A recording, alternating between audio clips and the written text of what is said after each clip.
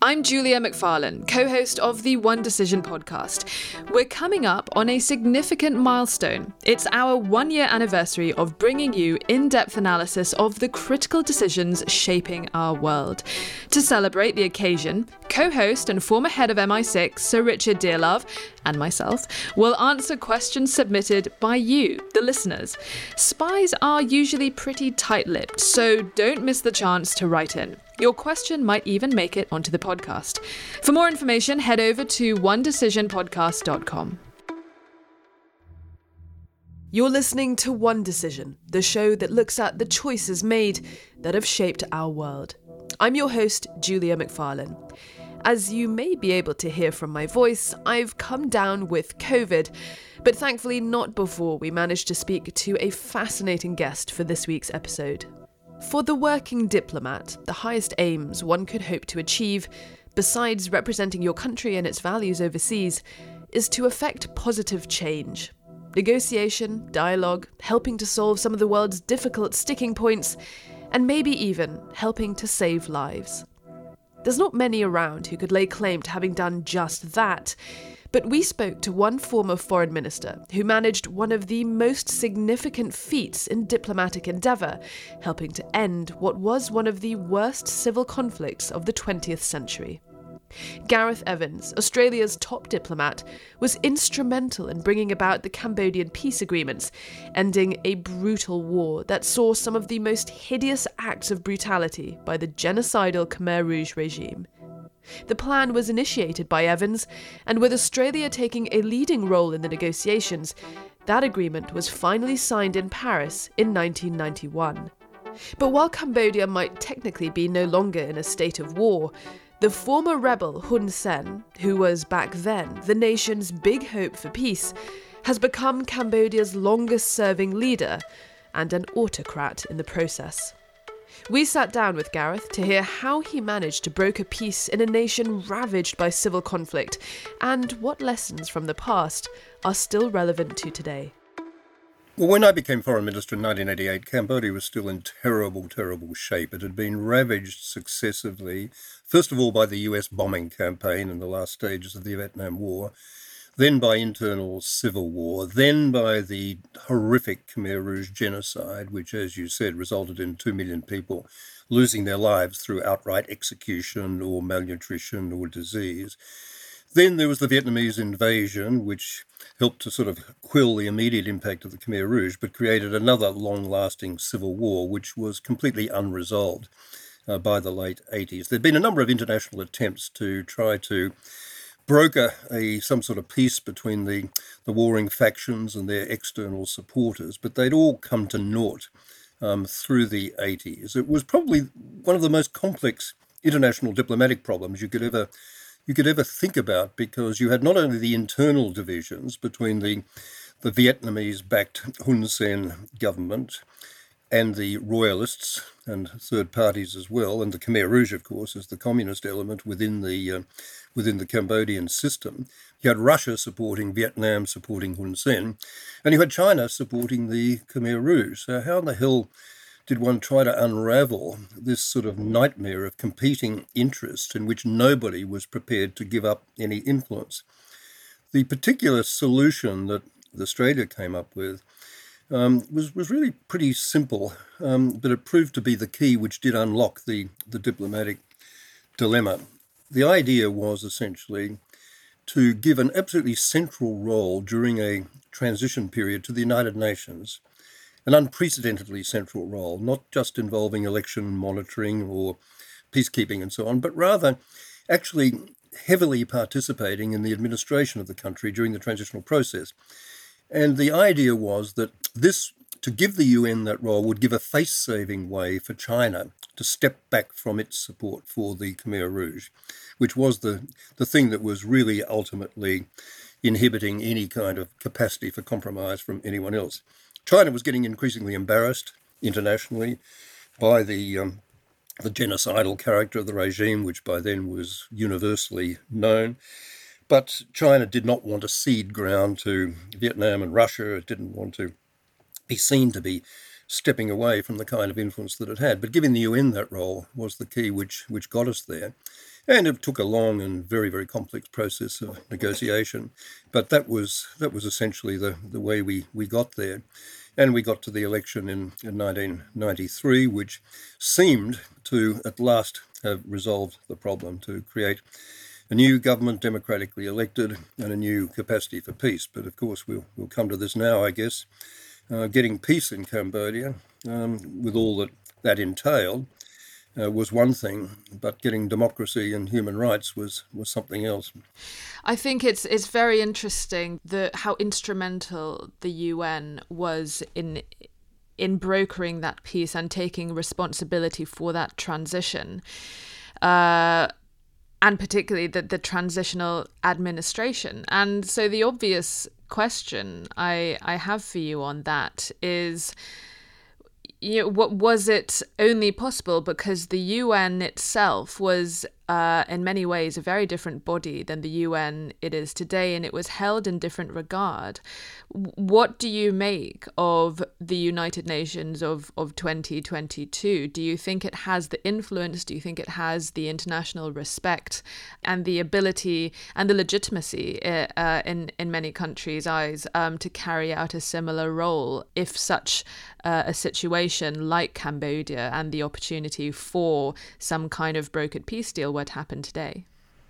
Well, a couple of factors were very significant, I think, in the UN playing the role that it did. One was the personal role that Kofi Annan, as Secretary General, played, who very much, although he'd been pretty much just a middle-order bureaucrat in his previous career, rose so brilliantly to the occasion as the Secretary General, and using the sort of the moral pulpit that the position gave him to sort of articulate an approach to the big issues of the day and the big problems of the day, which had a sort of compelling flavour about them. He brought people with him, and that was important personally. It always is, leadership at that individual level.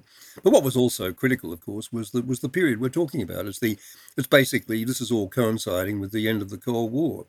It's coinciding with the breakup of the Soviet Union, the shifting of all the tectonic plates, the huge new sense of possibility there was about reaching cooperative solutions to big intractable problems, which now has evaporated in 2022 almost completely.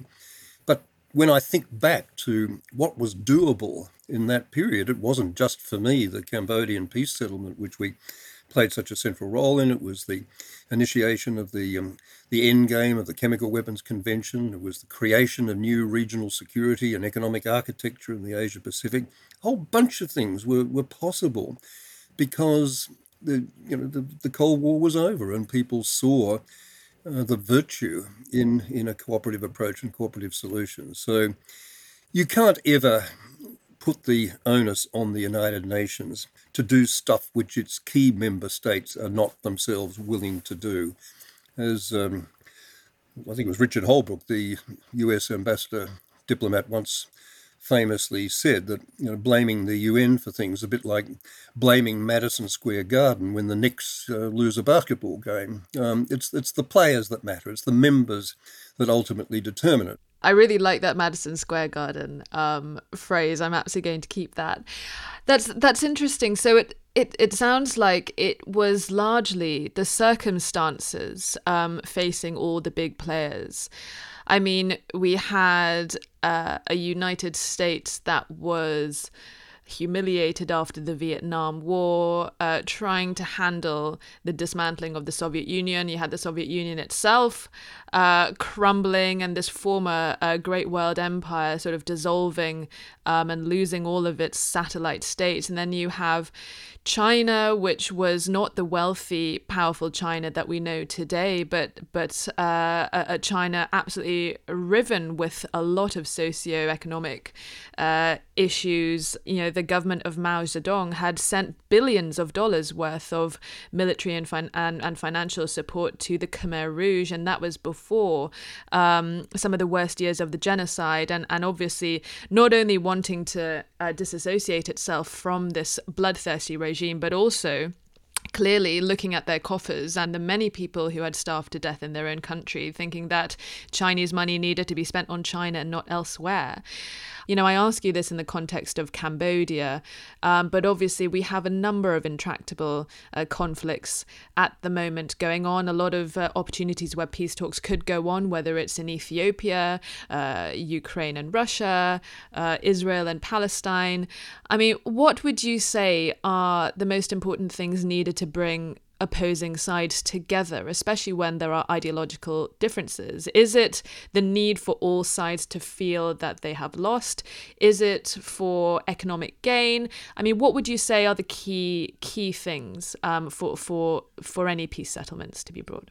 Well, it's a combination of things. It's a combination of generating a fear that something worse could happen if efforts are not made to find some kind of solution. It's a combination of economic pressure, very often making it unpalatable to sustain a very extensive conflict.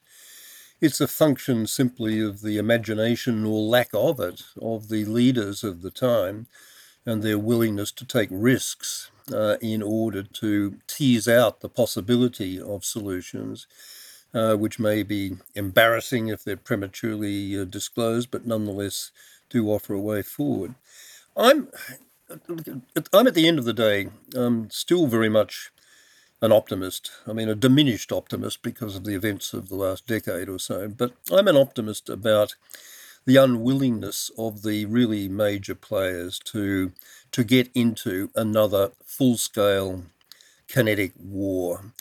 It's not just because of the fear of nuclear weapons and so on. I think it is a genuine fear on all sides now that with the technology we now have, the conventional wars of the 20th century would be even more horrific in terms of their implications for human suffering and for the lack of any rational cost-benefit conclusion to come from this.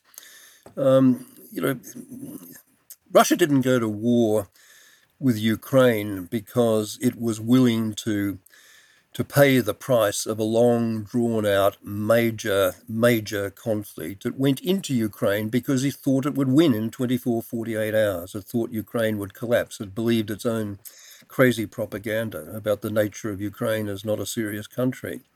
I want to bring us back to Cambodia because I want to talk to you about Hun Sen. Now, he is the 70-year-old Prime Minister of Cambodia, and he was a Khmer Rouge soldier during the Civil War in the late 60s to 70s. But he then joined the rebel force backed by Vietnam that eventually toppled the Khmer Rouge. He became Cambodia's foreign minister when he was in his 20s, and then he rose to power in 1985, and he has been there ever since. I believe he's currently on his 6th consecutive term, and he's now one of the longest running leaders in the world. Did you ever meet him personally? What and if so, what did you make of him?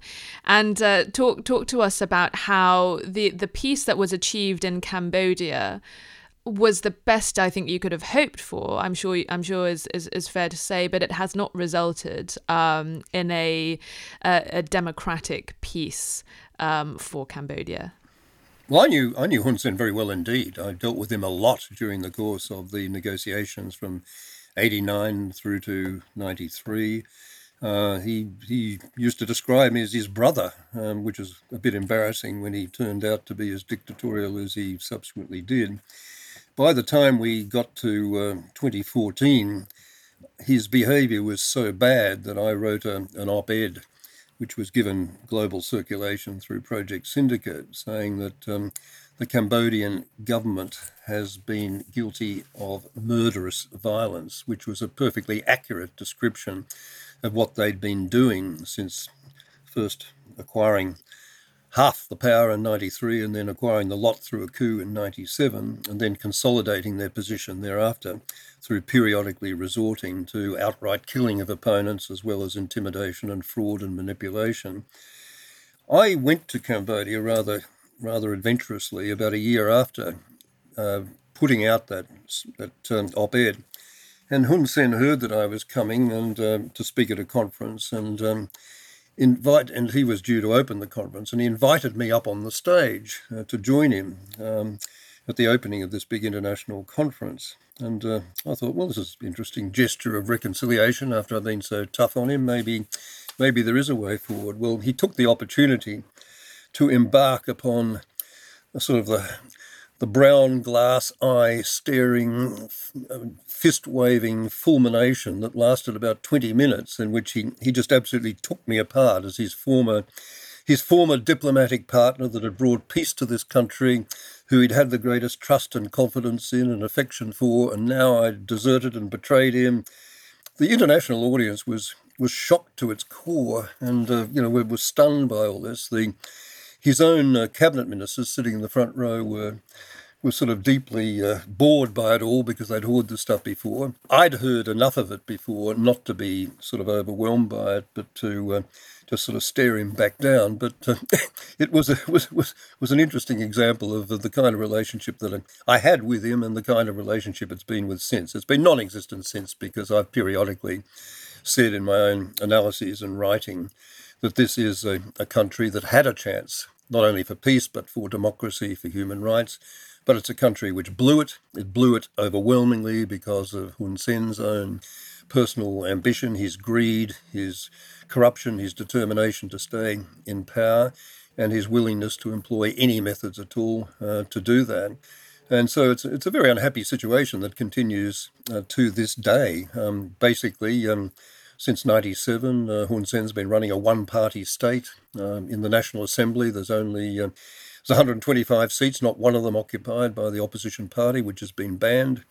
Major opponents have been either exiled or imprisoned, or in one or two cases, murdered. And it's just a very, very unhappy situation. And the human rights environment, as well as the democracy environment, sort of mirrors that. No free speech worth the name, no free association worth the name, and extraordinary levels of corruption as well. So it's a very sad story. What could have been an absolutely brilliant 21st century story has become a very sad one. And my relationship with Hun Sen has not recovered, and I don't think it ever will as a result of that. But he was there when it mattered. He was there, and he was prepared to make the compromises that counted in bringing that solution about. Had he stood against it, had he refused to go down the path that the Vietnamese by then were pushing him, then we wouldn't have been able to manage that solution. So I give him credit for that. But I don't give him credit for anything that's happened thereafter. It's a tragedy.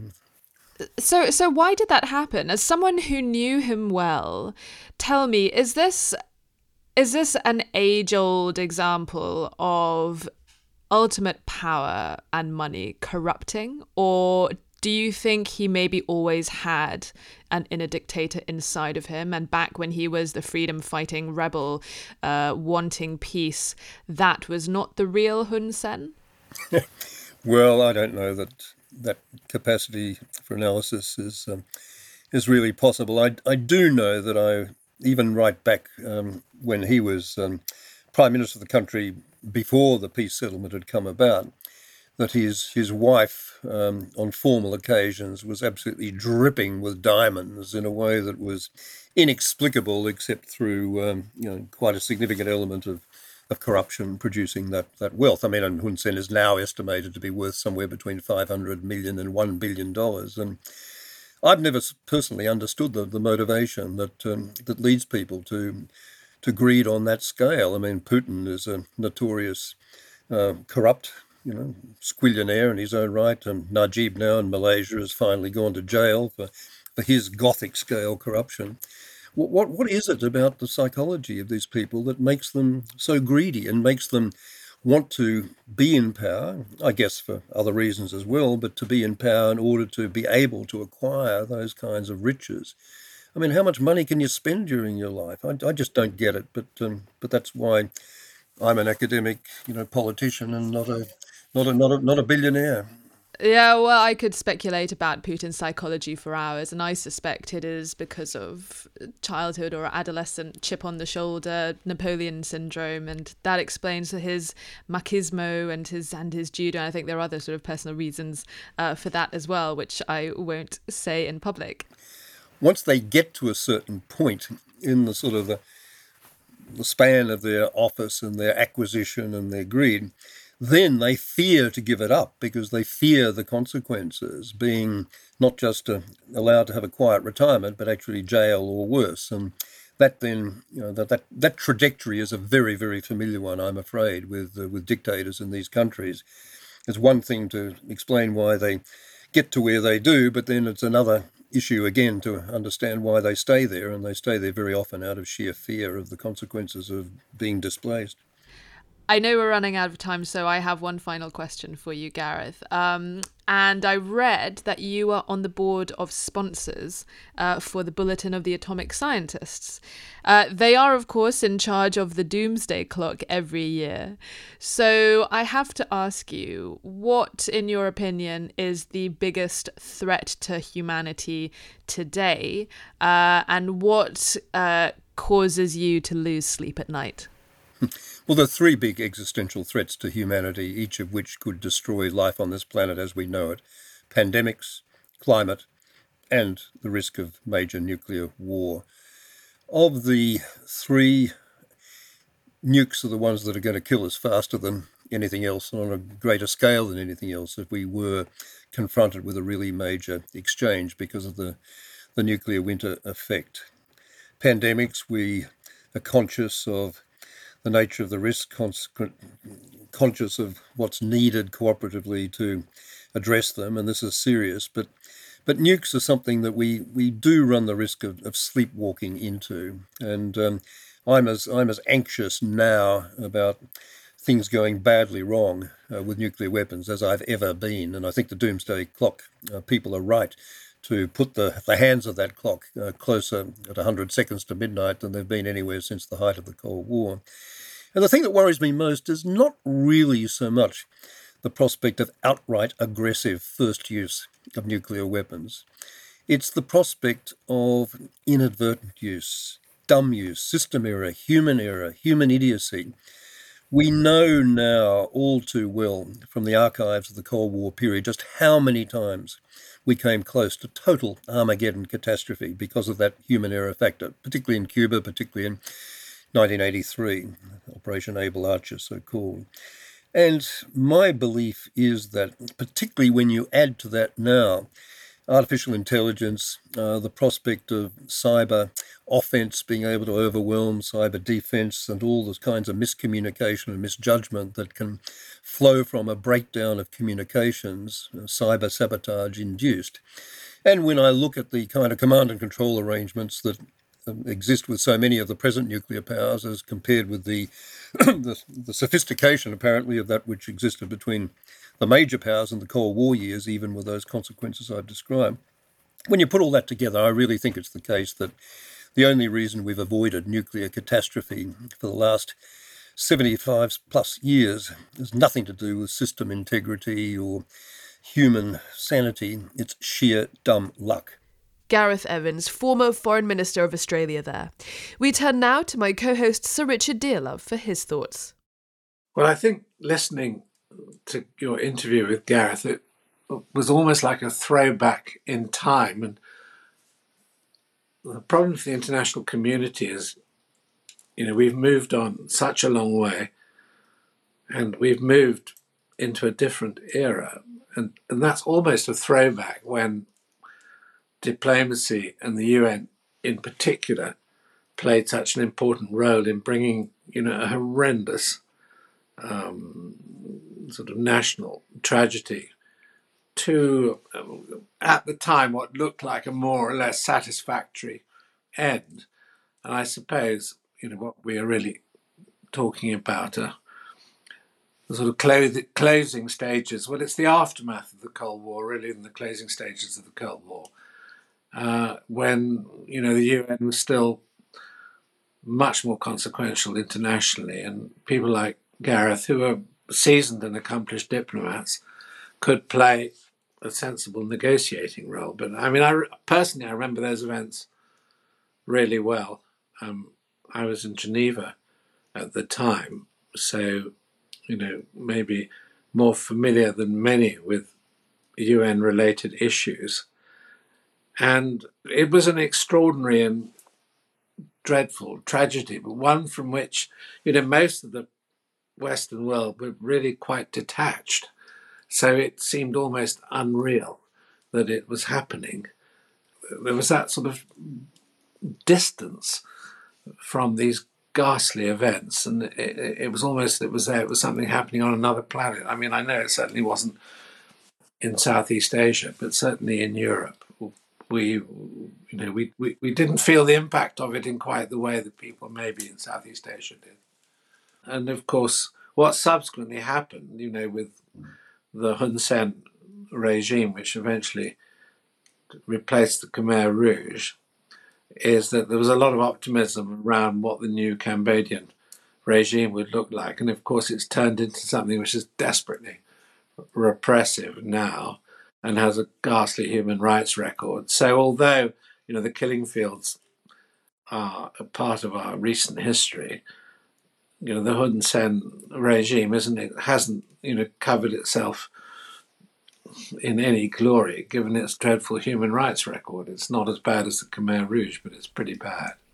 Right, and Hun Sen, he was sort of he was formerly of the Khmer Rouge until he defected, and then he has a very interesting story. He was foreign minister when he was still very young, and then he rose to power in the mid 1980s, and he carried the hopes of everyone involved in the peace agreement that he would steer Cambodia into a peaceful future. And while I think sort of maybe not peaceful, Cambodia is certainly stable, but it's certainly not a functioning democracy in the way that we might have hoped it might be stable. But as you point out, it is one of the most repressed states in the world. I mean, and we've seen that happen a lot with the West, maybe not backing the wrong horse, so to speak, but pinning a lot of hopes on possible democratic rebels who then fall short of the wayside. And I mean, a more recent example is the Free Syrian Army with, in the situation in the Syrian civil war.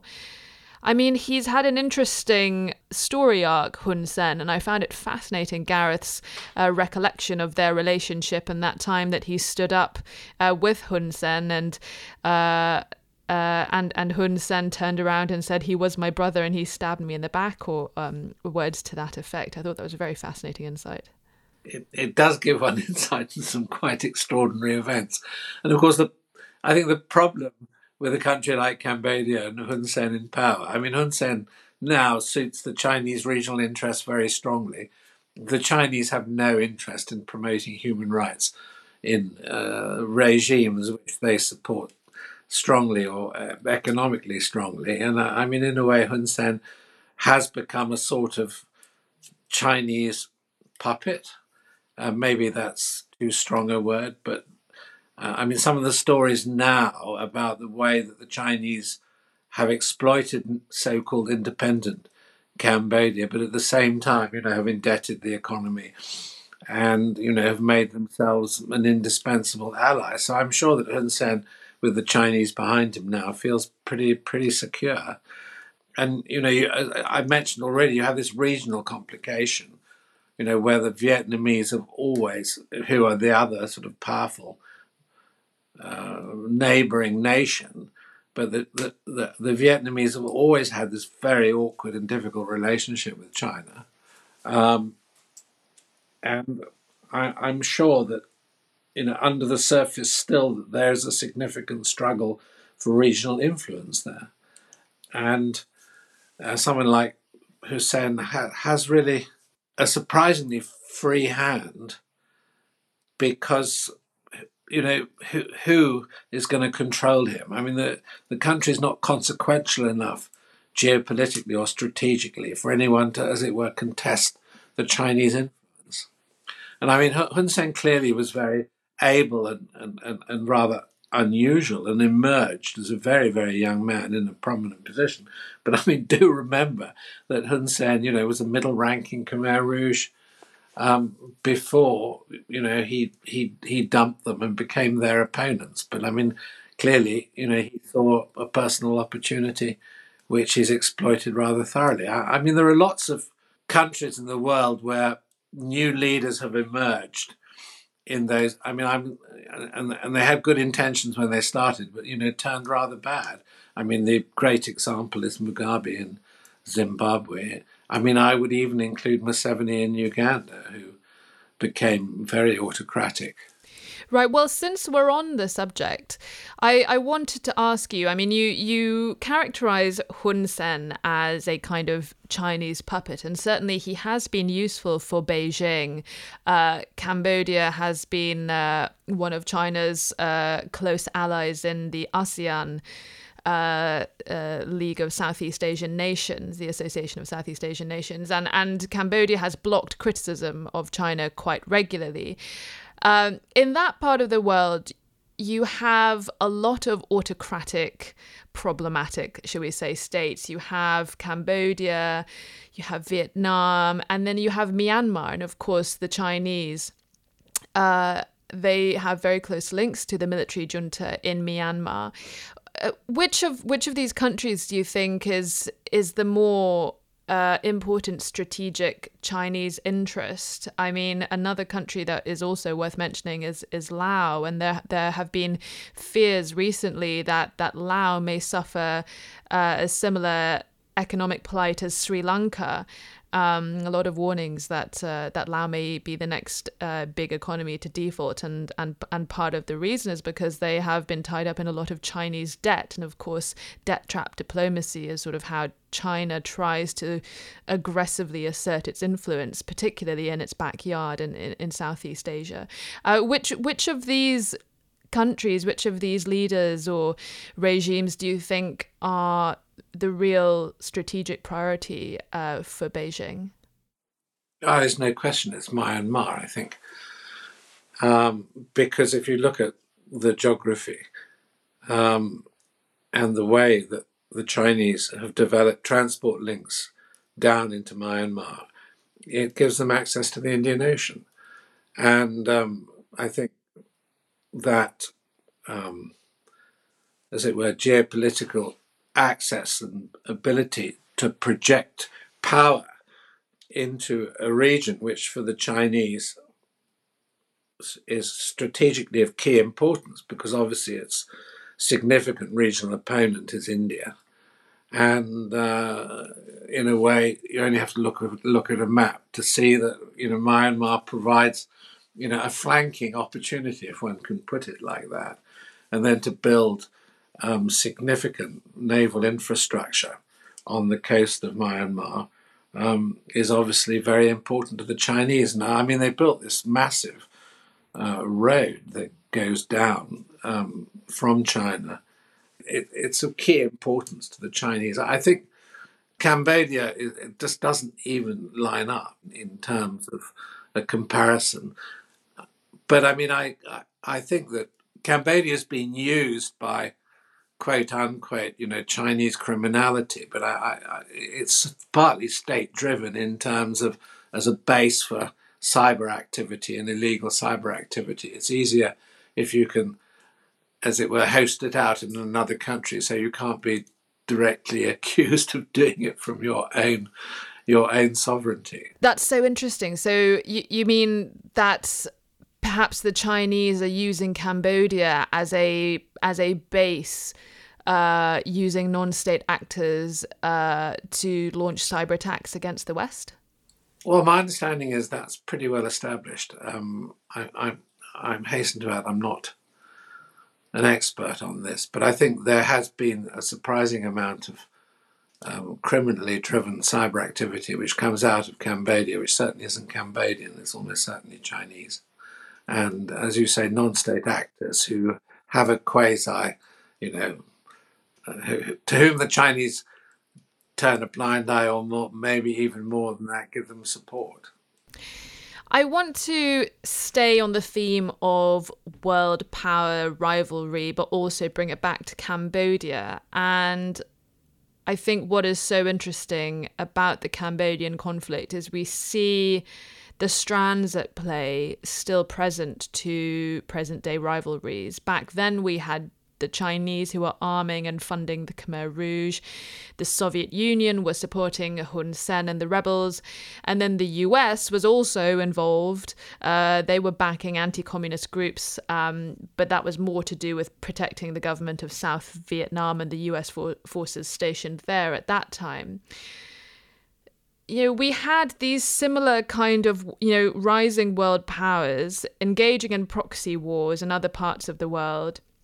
We see a looming, world power rivalry between the US and China in terms of growing competition, and sort of, that hasn't really broken out into anything kinetic, but that's always a fear that everyone's talking about.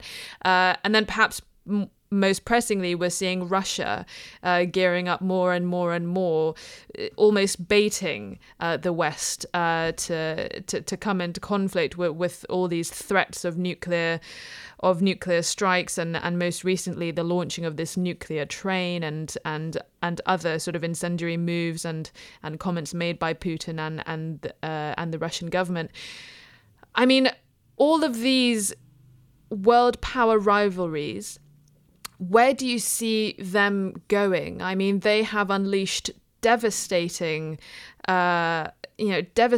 wars to the other countries who've unfortunately served as the proxy war locations for these great power rivalries. But, will these rivalries always play out, unfortunately, at the hands of, poorer nations who serve as their proxies? Or do you think we're in a place where it's going to keep on bubbling and bubbling until it ends up in open conflict?